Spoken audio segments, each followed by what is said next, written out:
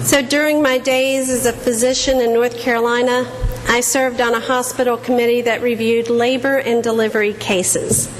We examined decisions made by doctors and nurses caring for mothers and newborns around the time of childbirth. I will never forget sitting in a conference room with a particular obstetrician while he made the case that if a pregnant woman wanted pain relief during labor, she should have to sign all the informed consent forms before she went into labor. His point was that the pain of childbirth might prevent a mother from fully understanding all the risks and benefits of epidural anesthesia. Her thought processes might be clouded by pain, he said, thereby jeopardizing the informed part of informed consent.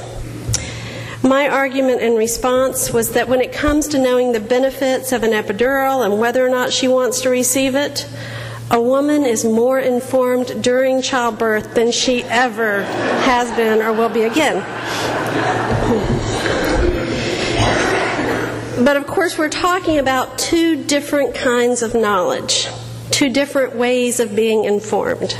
One being intellectual knowledge, the kind of knowing that takes place in your head, and the other being experiential knowledge, the kind of knowing that takes place in your gut, or with every fiber of your being.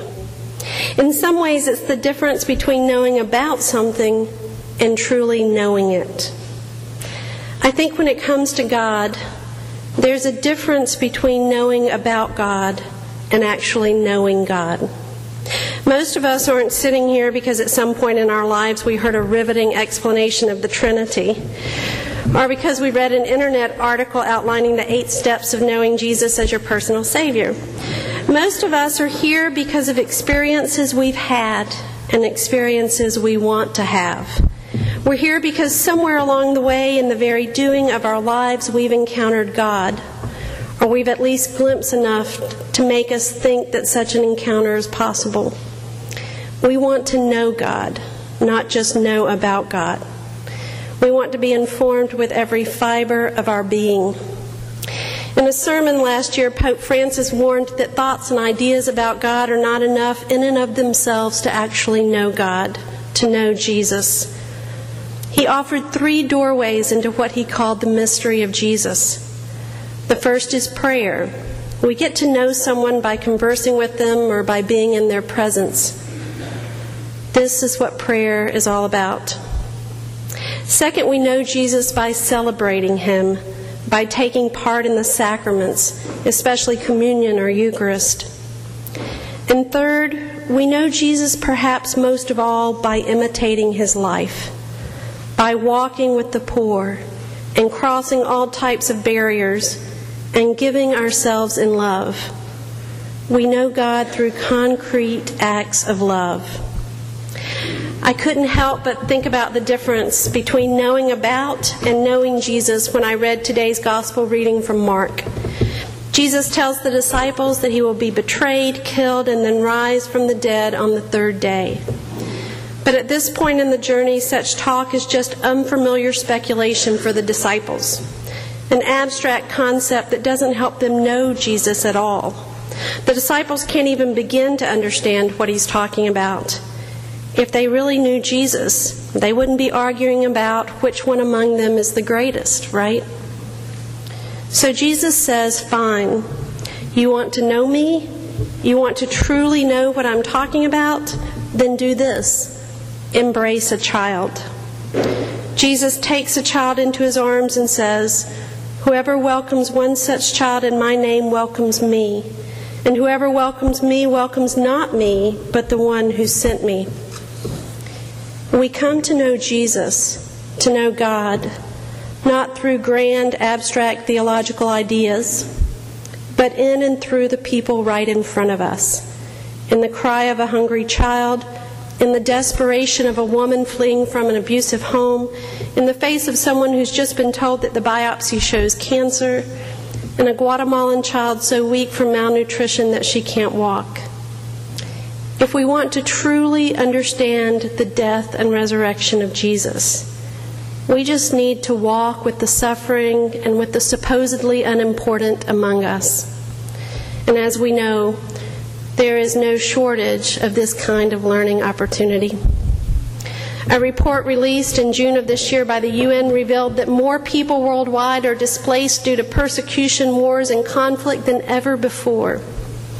According to the UN Refugee Agency, 1 in every 122 humans is now either a refugee, internally displaced, or seeking asylum. Over half of these displaced persons are children, and 86% come from regions considered less economically developed, i.e., the poorer areas of the world. We can hear these numbers, but they often don't become real for us until we see the pictures on the news or on the internet. Refugees walking to Germany along railroad tracks, boats filled to overflowing and sometimes capsized, the small refugee child lying face down on a beach. We come to know Jesus not by grand ideas or schemes or statistics, but by putting real-life faces to all those numbers, by embracing such as these. So far, the U.S. has taken in 1,500 Syrian refugees since the beginning of the war in Syria, and President Obama has committed to taking in another 10,000 over the course of the next year. I wonder, what if the U.S. and all the other countries were to measure greatness not in terms of gross domestic product or technological advances or coercive rhetoric, but in terms of how welcoming we are to those in need? What if each one of us were to measure greatness not by how much money we earn or how many listable achievements we have or by the size of our church, but by how we respond to Christ in the person right in front of us? Now, with all the upheaval and suffering in the world, it's easy to become overwhelmed. It's easy to wonder where God is in all of this and if we ourselves can make any difference at all. At times like this, I often turn to words written by Michael Ramsey, some of my favorite. Michael Ramsey was a former Archbishop of Canterbury, and he wrote this.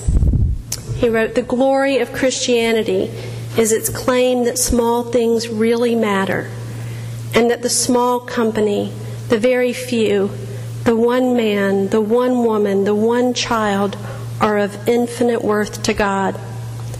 Let that be your inspiration," he wrote. "Consider the Lord himself. Amidst a vast world with its vast empires and vast events and tragedies, our Lord devoted himself to a small country, to small things and to individual men and women, often giving hours of his time to the very few or to the one man or woman. In a country where there were movements and causes which excited the allegiance of many, the Pharisees, the Zealots, the Essenes, and others, our Lord gives many hours to one woman of Samaria, one Nicodemus, one Martha, one Mary, one Lazarus, one Simon Peter.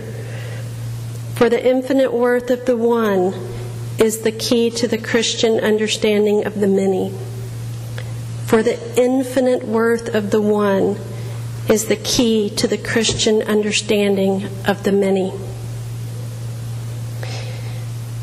Now, we do need people in the world who hold big ideas, who understand how things fit together in the grand scheme. They are part of God's gifts, and we need them.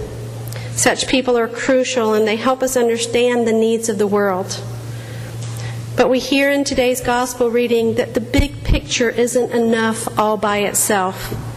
To truly know God, we have to recognize and welcome Christ in the person right in front of us. This man, this woman, this child. Embrace one of these, Jesus tells us, and you will know me. Let that rest on your mind and in your heart this week, as you go about your life and as you see images on the news and on the internet. Listen to the promptings of the Holy Spirit telling you what it might look like to welcome this particular woman, man, or child. For such as this is the work of seeking and knowing God with every fiber of our being.